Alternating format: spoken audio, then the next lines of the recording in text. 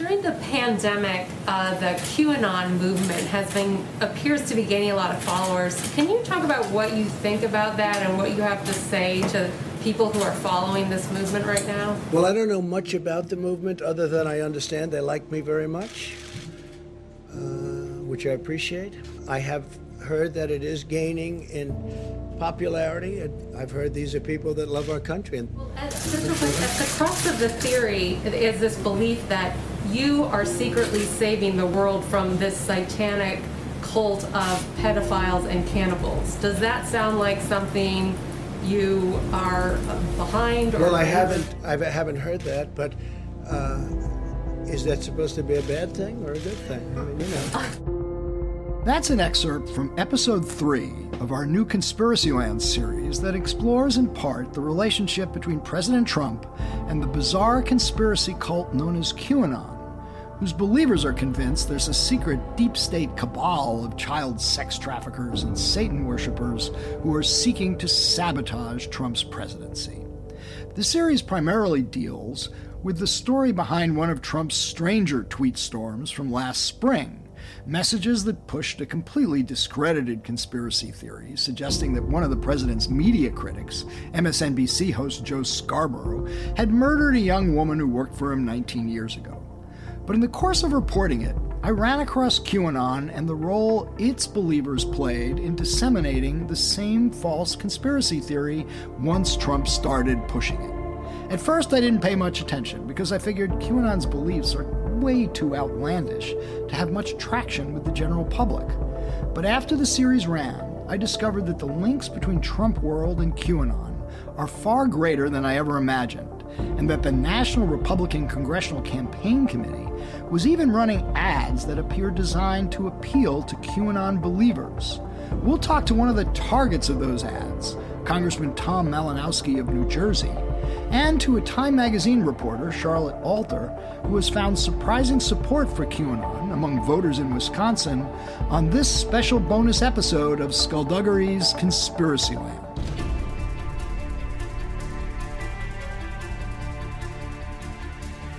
Because people have got to know whether or not their president's a crook. Well, I'm not a crook. I told the American people I did not trade arms for hostages. My heart and my best intentions still tell me that's true, but the facts and the evidence tell me it is not. I did not have sexual relations with that woman. There will be no lies. We will honor the American people with the truth and nothing else.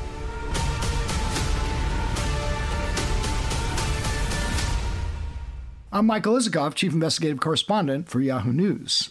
And I'm Dan Kleidman, Editor-in-Chief of Yahoo News. So I've got to say, for all the attention that QAnon has gotten, the Q folks who show up at Trump rallies, the FBI's concerns that this cult could lead to acts of domestic terrorism, I was sort of blown away to see that the NRCC, which is the official campaign arm of House Republicans, was running ads that are effectively dog whistles to the QAnon cult. You know, I thought surely these ideas that Democrats are somehow in league with sex traffickers and pedophiles is just too ridiculous to take seriously. But I was wrong.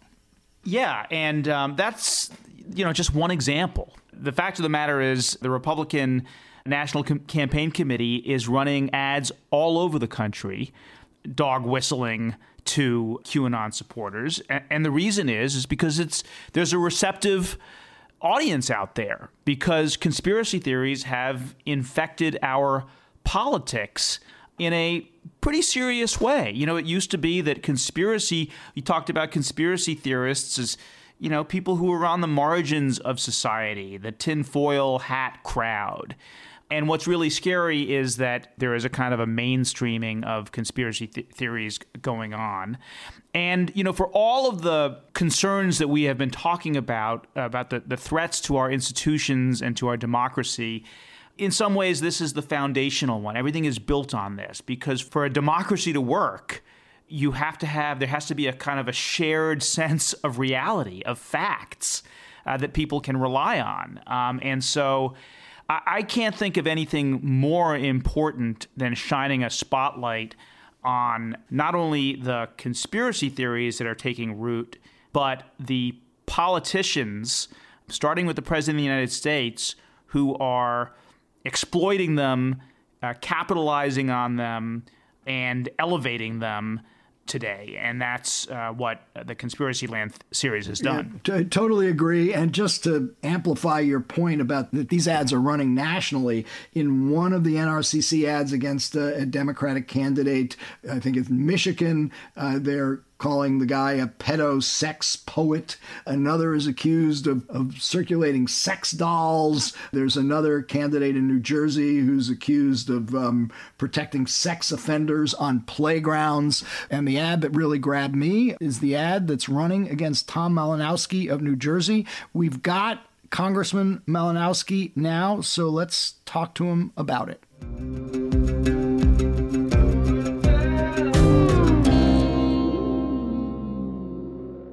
We now have with us Congressman Tom Malinowski from New Jersey. Congressman, thanks for joining us. I wanted to ask you, what was your first reaction when you saw this ad that the National Republican Campaign Committee is running against you? My first reaction was, that's so crazy. Nobody is going to believe this crap. People will recoil against it. It'll backfire against them. And then, I watched it a couple of more times. And the more I watched it, the more disgusted I became. I remembered that these ads play not just on cable television, they play on YouTube. At some point, probably every 10-year-old kid in my district is going to see that ad when they're watching their shows. And as much as I think it's going to hurt my opponent more than me, it's still really unpleasant that kind of darkness, that kind of fear is being propagated in my community because of a political campaign. And I should point out that the Republican Campaign Committee has spent $250,000 airing this ad in New York markets. Your district is covered by the New York media market. But just so people understand what we're talking about here, we're going to play an excerpt from the ad and then explore its factual or non-factual basis with you after we do so. So let's listen to the ad. In every city, in every neighborhood, around every corner, sex offenders are living among us. But Tom Malinowski tried to make it easier for predators to hide in the shadows. Malinowski worked as the top lobbyist for a radical group that strongly opposed the National Sex Offender Registry. Law enforcement praised the National Sex Offender Registry that Tom Malinowski led an effort to stop. So just in terms of the facts here, did you lead an effort to stop the National Sex Offender Registry? No, and actually, just going back, it's been more than $500,000 spent on this ad, Mike. Oh, $500,000 now. Okay. At least. It's still running. And the answer is no. I absolutely did not lead or in any way take part in an effort to get rid of the Sex Offender Registry, nor did my organization. The radical organization they're referring to is Human Rights Watch, one of the most respected human rights and humanitarian organizations in the world. And they did, in fact, advocate for some changes to a crime bill that added whole categories of people to the National Sex Offender Registry. And the issue, which, again, I didn't work on the issue, but the issue was apparently youth offenders, kids who might have been caught sleeping with other kids, or somebody, an 18-year-old sleeping with a 16-year-old. Should that person be on the registry for life? Those are the kinds of issues that were being debated. But so number one, nobody was lobbying to get rid of the list. I wasn't lobbying on it at all, much less leading the effort. In fact, Congressman, I think Isikoff and I both know, having interviewed you during that period, that you weren't involved in domestic issues at all. You were doing, national security related issues, human rights, foreign policy overseas, whether it was torture in the Bush administration or the drone program in the Obama administration, right? Well, that's correct. But why let facts stand in the way of fear? Right. And I want to actually want folks to focus on the first opening lines of the ad. Before it even says anything about me, forget what it says about me. You know, the line where they say, in every town, in every neighborhood, around every corner, sex offenders are living amongst us. That is QAnon right there. It opens up with this picture that suggests they're everywhere. And that's what I object to the most. But what this is doing is playing on and amplifying the paranoia and fear that this conspiracy mongering cult is promoting to millions and millions of Americans, and then taking advantage of it to help a political candidate. So here's the thing, you know, a lot of people, when they hear what QAnon promotes, you know, the idea of this deep state cabal of pedophiles and Satan worshipers, it sounds so ridiculous that you conclude, surely this is not a message that has any political impact on voters. And yet here we have, you know, the Republican Campaign Committee running this ad. They're running ads against other candidates around the country. One is accused of being a pedo sex poet, another of, protecting sex offenders on playgrounds. You are a protector of pedophiles. How do you explain how this, completely outlandish conspiracy cult could get so much traction, or appears to have so much traction, that the National Republican Congressional Campaign Committee is running ads to appeal to it? First of all, I don't think it's going to work for them in my race. So, don't get me wrong. But it is a force in the circles where they live, apparently. There were, I think, around 70 pro-QAnon, explicitly pro-QAnon candidates running for Congress as Republicans this year. And a few of them have made it far enough that they're probably going to get elected to Congress. There are several million people who take part in QAnon forums on social media. That's a substantial number of people. It sounds absolutely crazy. But you know what else was crazy? The Protocols of the Elders of Zion and the ancient anti-Semitic blood libel, which is exactly what this is. That was the classic conspiracy theory behind anti-Semitism going back well over a century, is that there is a secret cabal of powerful people who happen to be Jewish, who are controlling everything that's happening in the world, manipulating your life, and they're trying to steal your children for strange rituals that involve drinking their blood. So, yeah, it's totally crazy, but this has been around forever, and it has contributed to really some of the worst events in all of human history. Congressman, I want to ask you about something that you must have had to think about and grapple with, which is, the more you, in some ways, the more you push back against these conspiracy theories, the more they thrive sometimes. Now, as I understand it, you and a Republican member of Congress introduced a resolution, a bipartisan resolution condemning QAnon and these conspiracy theories. I have to think that when you do that, you also stir them up, gets you on their radar screen. Maybe that's why then the Republicans ran these ads. But there is this notion of belief echoes, which is, the more you try to knock them down, the more you give conspiracy theories oxygen. So how do you deal with that? And what do you think? I mean, we in the media grapple with this as well. What is the best way to push back against them without elevating them? It's a really good question. A year ago, I probably wouldn't have done this for precisely that reason. But at this point, they have been elevated. There are millions of people online obsessing with this stuff. And it's not like I think that if we pass a congressional resolution, they're all going to see the error of their ways. But I think it's really important with the President of the United States not only refusing to repudiate QAnon, but signaling that he may approve of it. other Republicans kind of toying with QAnon or trying to take advantage of, to exploit it to win elections. I think it's really important to send an overwhelming bipartisan signal of repudiation. Yeah, I mean, have you gotten that? Has your resolution, where does your resolution stand? And are you getting overwhelming bipartisan support in the Congress? The resolution itself is fully bipartisan. We have an equal number of Republican and Democratic co-sponsors. It still has to get a vote, and we only have a couple of weeks left in this session.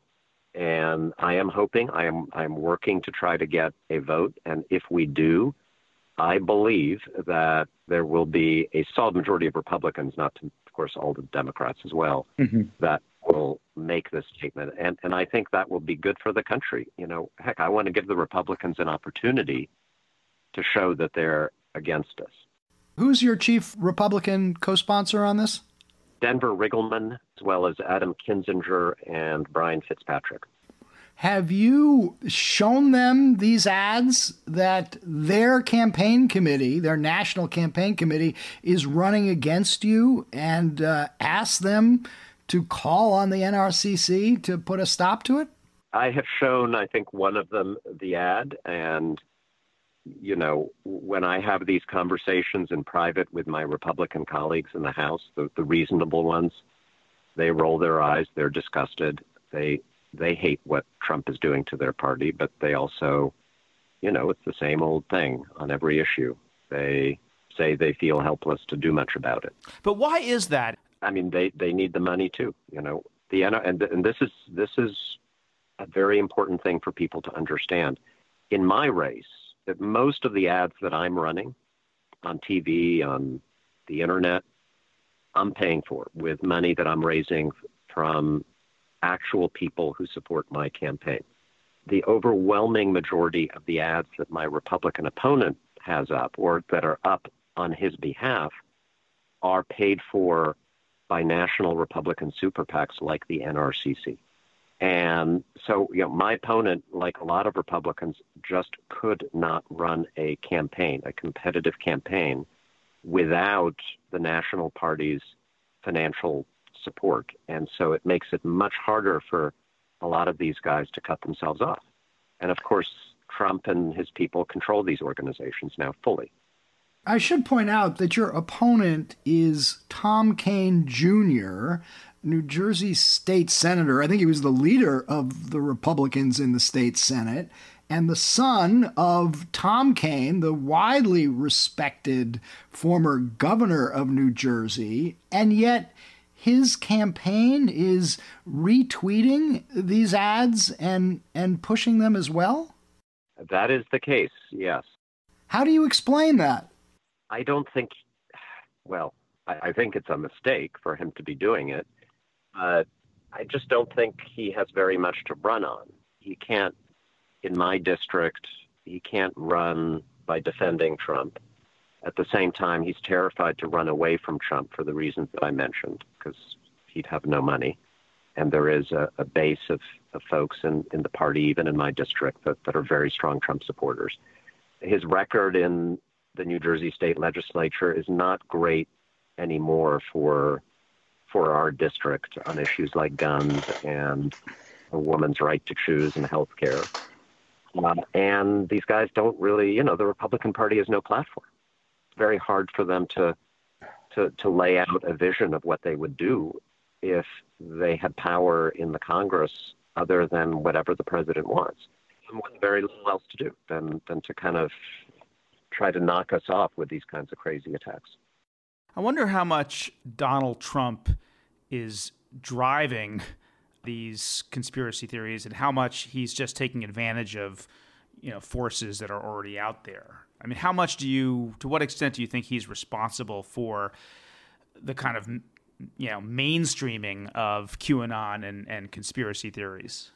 He doesn't have to be promoting the actual QAnon theory to be contributing to its ascent. Remember, one of the main things that he has led his followers to believe is that mainstream media and institutions cannot be trusted. There is nothing true. And you know the saying, if nothing is true, everything is possible. So the first step in the rise of QAnon is the taking people's trust away from legitimate sources of news and information, and then telling them you got to go on the internet and Google stuff and find your own truth. And that lays the groundwork for something like this, which then takes these ancient conspiracy theories and addresses them in a new way, and takes advantage of social media algorithms spreading stuff like wildfire. So, yeah, I mean, I think Trump very much created the environment where QAnon can thrive. And then, you know, QAnon thinks that Trump is the savior, right? Trump is secretly trying to root out this deep state cabal, blah, blah, blah. And when he's asked about it, and he says, I kind of like that idea, that I'm the hero of this. The social media companies have taken some steps to deal with this by shutting down QAnon-associated accounts. But do you favor more regulation of platforms like Facebook and Twitter to deal with this issue? Yeah, so social media companies are shutting down more accounts, but that's a game of whack-a-mole. What they need to be doing and are unwilling to do is to change the way their algorithms work. Most recruitment to extremist groups, including QAnon in the United States, is driven by Facebook's algorithm or Google's algorithm. Because what these algorithms do is they know what everybody's searching for. They have massive amounts of data on all of us, and they feed us precisely the information and the content that is most likely to keep us glued to the screen so that we see more ads and buy more stuff. And, you know, Facebook's own internal estimate is that over 60% of recruitment to extremist groups is due to their algorithm, but so is much of their profit. So that's where I think we need to go as we think about establishing new rules for social media. So is that a legislative matter if you are reelected? I mean, is there specific legislation you have in mind that can address this issue? I'm working on it. There are a number of ideas out there. One idea is to require people to opt in to algorithmic promotion, to opt into these recommendation engines that select what we're going to see on social media sites. Another option would be to take away some of the immunity that the social media companies currently enjoy under Section 230 of the Telecommunications Decency Act for content that they are algorithmically promoting. So the theory is they may not be responsible for the content, but if they write an algorithm that causes that content to reach millions of people based on data that suggests those people will like that content, then they really are they are the recruiters. That is fascinating because it takes away the censorship free speech argument.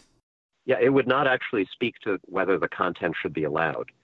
Right. But rather whether the content should be promoted. And if it is being promoted, then shouldn't the company promoting it have some legal responsibility if, you know, someone gets killed? And not just promoted, but in a sense turbocharged. What Facebook does with the massive data that it has is that it scours the planet Earth for everybody who has a proclivity to be interested in QAnon, and that it introduces those people to QAnon or white supremacy or radical Marxism or Islamic extremism, etc. And yes, they take down sites, which is good, but there's still plenty out there that people can be introduced to. I mean, we've even run that experiment in my office, like get a clean computer, look at some really nasty videos on YouTube, like white supremacist stuff, and then watch the recommendation engine go to work.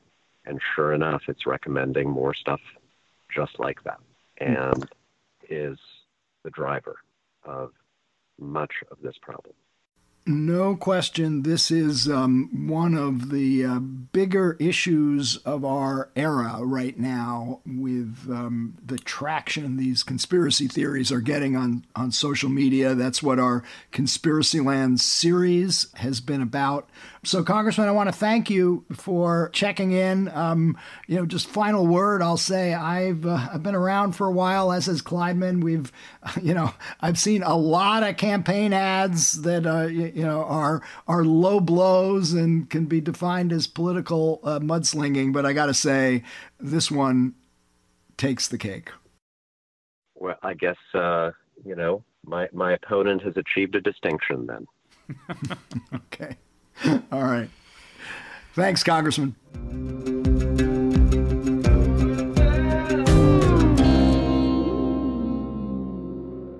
And now for another perspective on the QAnon phenomenon, we have with us Charlotte Alter, Time magazine reporter who recently did a story about the traction that QAnon was getting among voters that she was talking to in Wisconsin. Charlotte, thanks for joining us. Thanks so much for having me, guys. So, question that, first pops up on any conversation about QAnon, their beliefs seem so outlandish that it's hard to imagine that there's any real segment of voters that actually believe this stuff. Yet, you found otherwise. Yeah, so I just got back from a road trip across Wisconsin, Michigan, and Pennsylvania. And I started off in Wisconsin, and I was there actually to report an entirely different story about the suburbs and the violence after the Jacob Blake shooting. And I was just focused in a totally different direction. But as I talked to people, I just noticed that over and over and over again, people would say this crazy stuff. These things would trickle into the conversations where I'd start off the conversation asking about Trump and Biden and Jacob Blake and Black Lives Matter. And by 3 or 4 minutes in, people, not a majority of people, but enough people that it was notable and alarming. You said in the story that you interviewed, out of dozens of people you interviewed, about 1 in 5, so 20%, were dabbling in these kinds of conspiracy theories. So I interviewed, at that point that I wrote the story, I'd interviewed 87 people, and roughly 1 in 5 had voiced some kind of conspiracy theory. So that's not all QAnon. That's including things like COVID is a hoax, and there are the Democrats are going to send UN troops in to fix the election, and all kinds of other stuff. But QAnon was by far sort of the most prevalent of those theories. And where are they seeing this? Where are they hearing it? Well, actually, Isikoff, before we get to that, can you just give us a little bit of a flavor for some of the things that these people were saying? Because Mike said outlandish, but I mean, that downplays what these things are. So effectively, what QAnon believers believe is that there is a deep state of Democrats and Hollywood elites and insiders in Washington who are working to undermine President Trump. And Q is the leader of the resistance against this deep state to protect President Trump.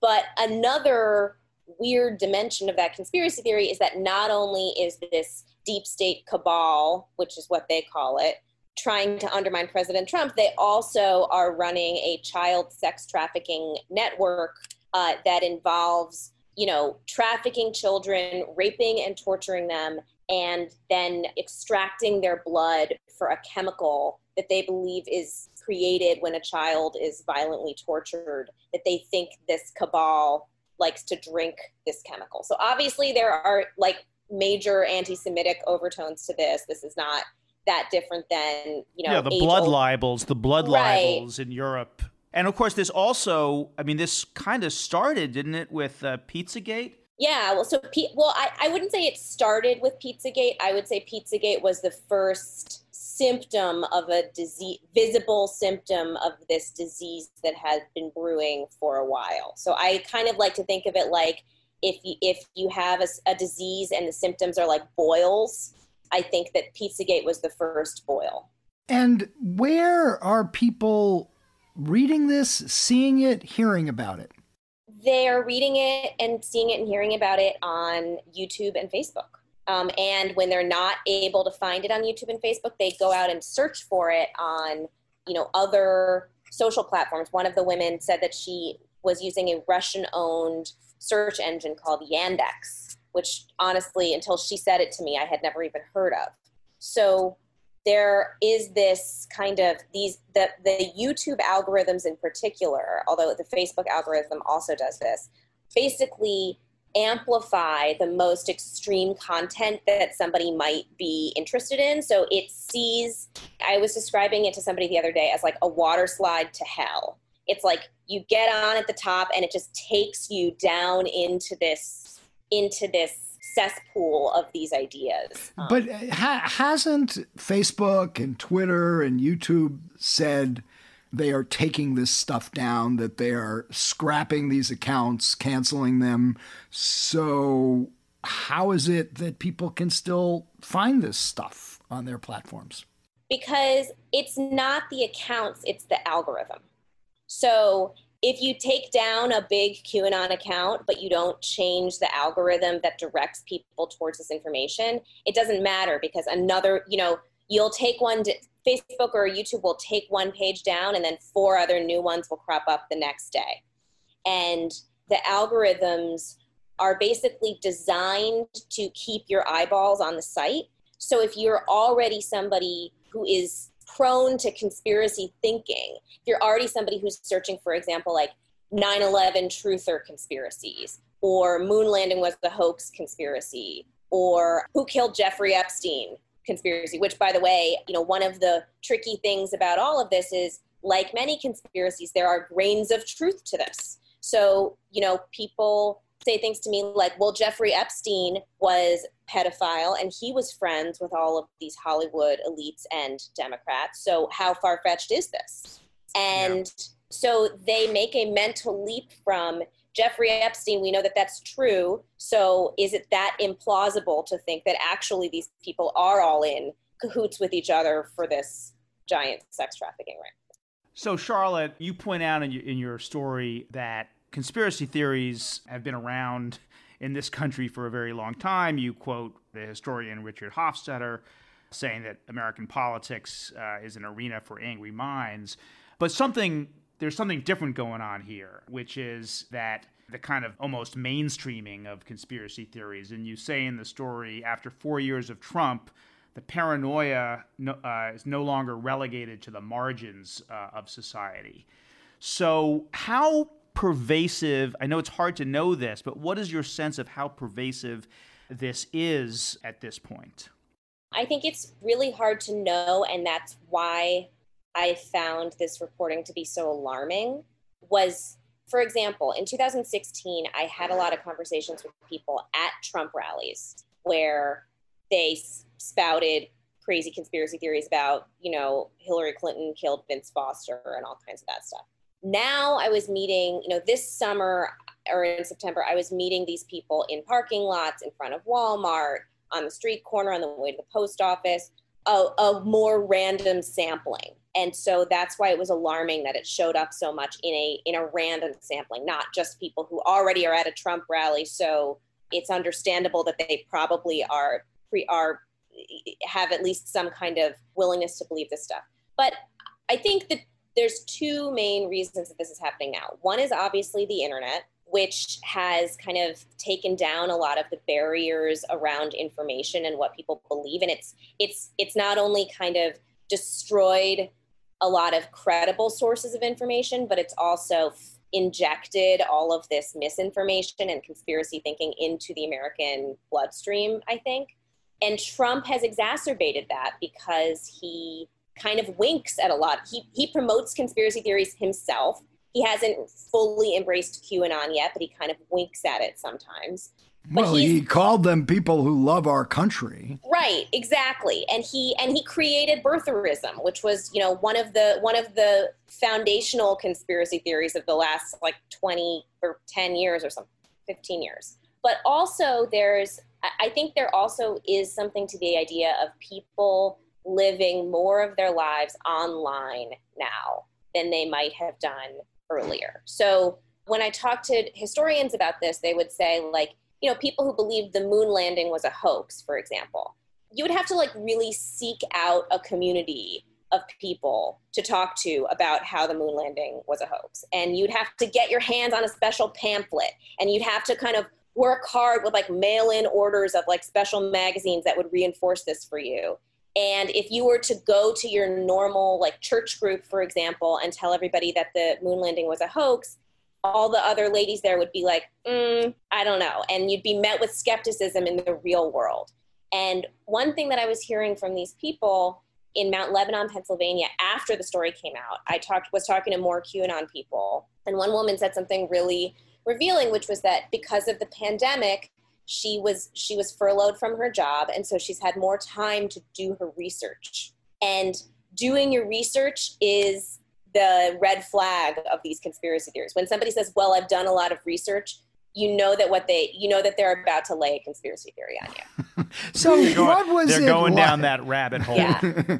So what are these people like when you're talking to them? I mean, do they seem angry? Do they seem pleasant? Do they seem up in arms? And also, just as a reporter, when you're listening to this stuff, I'm just curious. We all have different styles and techniques of doing interviews. How did you respond when you would hear this stuff from the people you were talking to?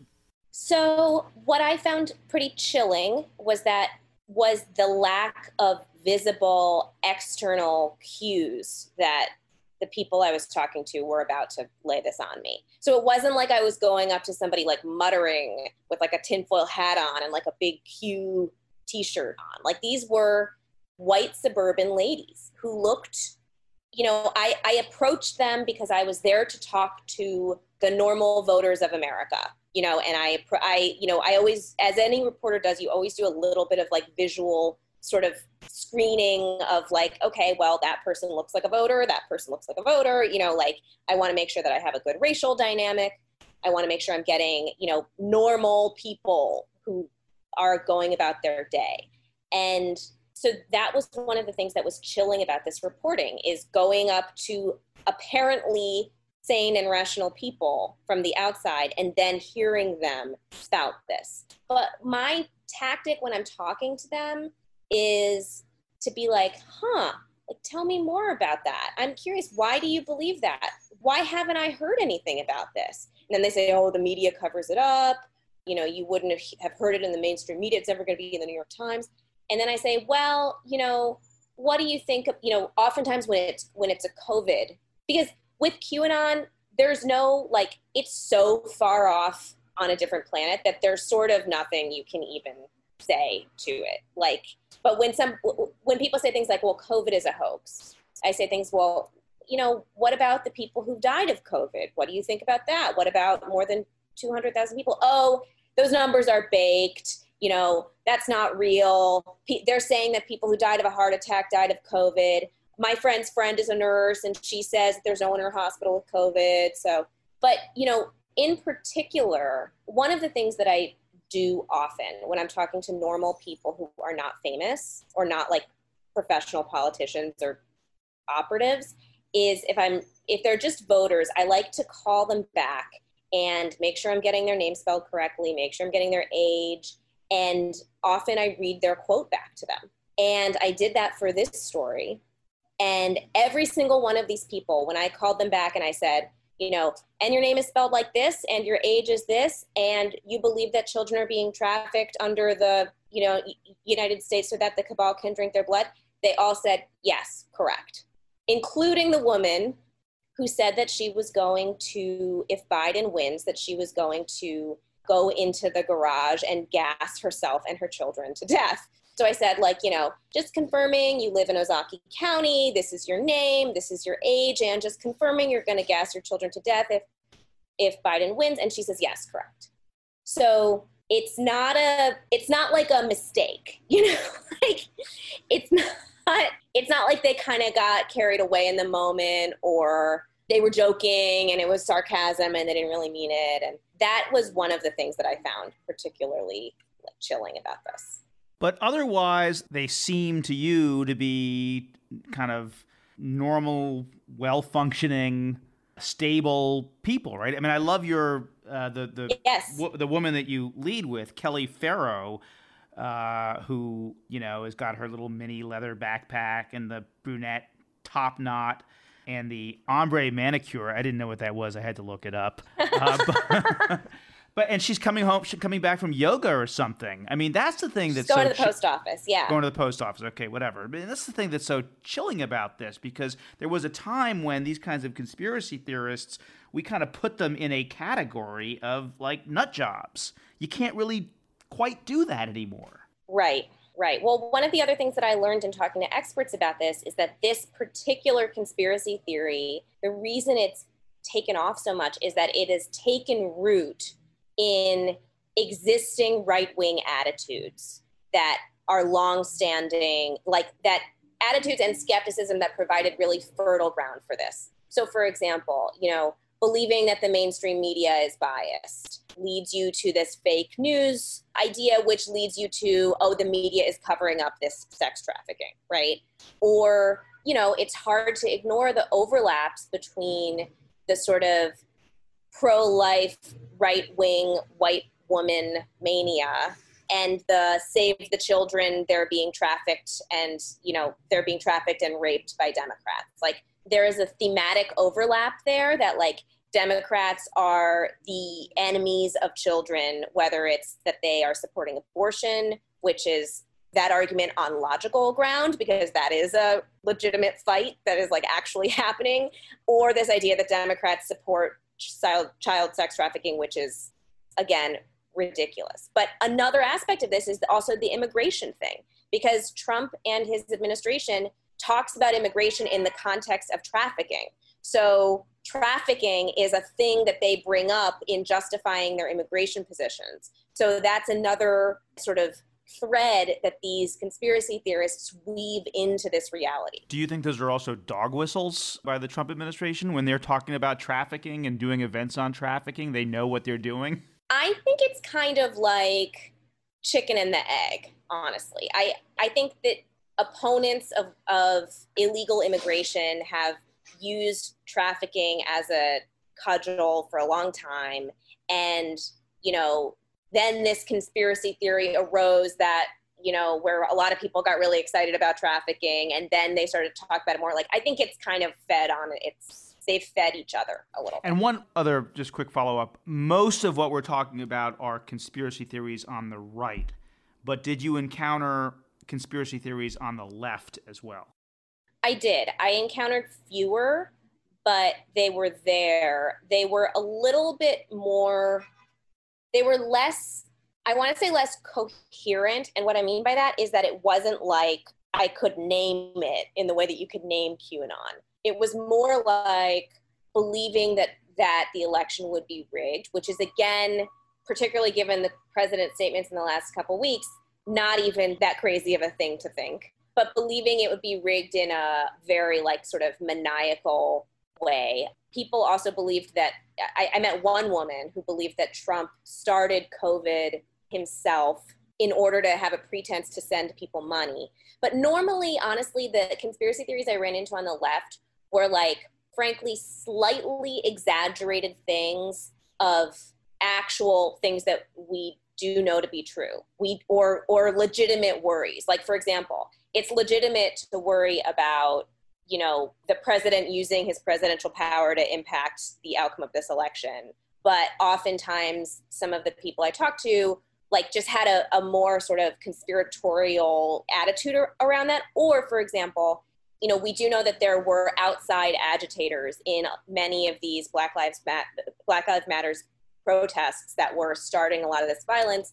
Some of the people I met on the left were kind of like, the whole thing was a hoax, or they were all paid, by the right wing to break windows, when in fact, it's much more complicated than that. But the idea that there was no infiltration is also not true. So it was way less pronounced and way muddier on the left, I would say. I should point out that the Conspiracyland series that we did, for which this is a bonus episode, the idea that Joe Scarborough had murdered a congressional staffer of his with whom he was having an affair actually began as a conspiracy theory on the left.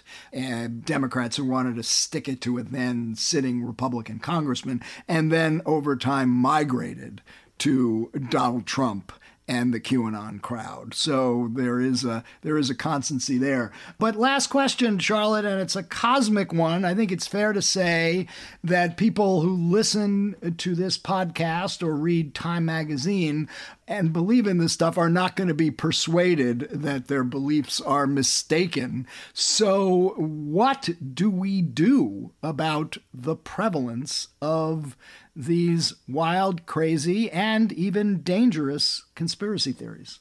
My answer to that is boring and terrifying. One, I don't think this is something that's going to change until Facebook changes. Facebook and YouTube both change their algorithms.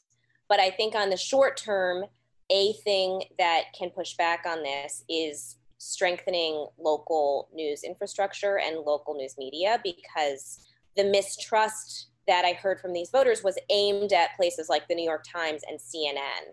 And I think that if people had more reliable sources of information about their actual communities, they would be drawn back into a fact-based reality. So after I did this story, I subscribed to all these local newspapers that were in places that I don't even live, just to support them. Just to support them. And I would encourage people who are nervous about this to, consider it an investment in democracy. Even if you don't live in Milwaukee, you should subscribe to the Milwaukee Journal-Sentinel. Even if you don't live in Michigan, you should subscribe to the Detroit Free Press, because those institutions are really the bulwark. That's not the right word, but they are the best guard against people spinning out into this alternate reality.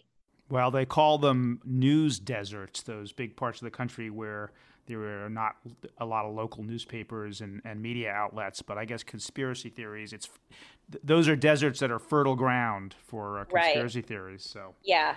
Well, Charlotte, fantastic piece in Time, and we follow you closely. You're doing great work. Your dad is a many-time guest on Skullduggery, although you may actually beat him at some point. Yeah. We'll get a competition going. Yeah. But anyway, all right, Charlotte, thanks for joining us. Thanks so much for having me.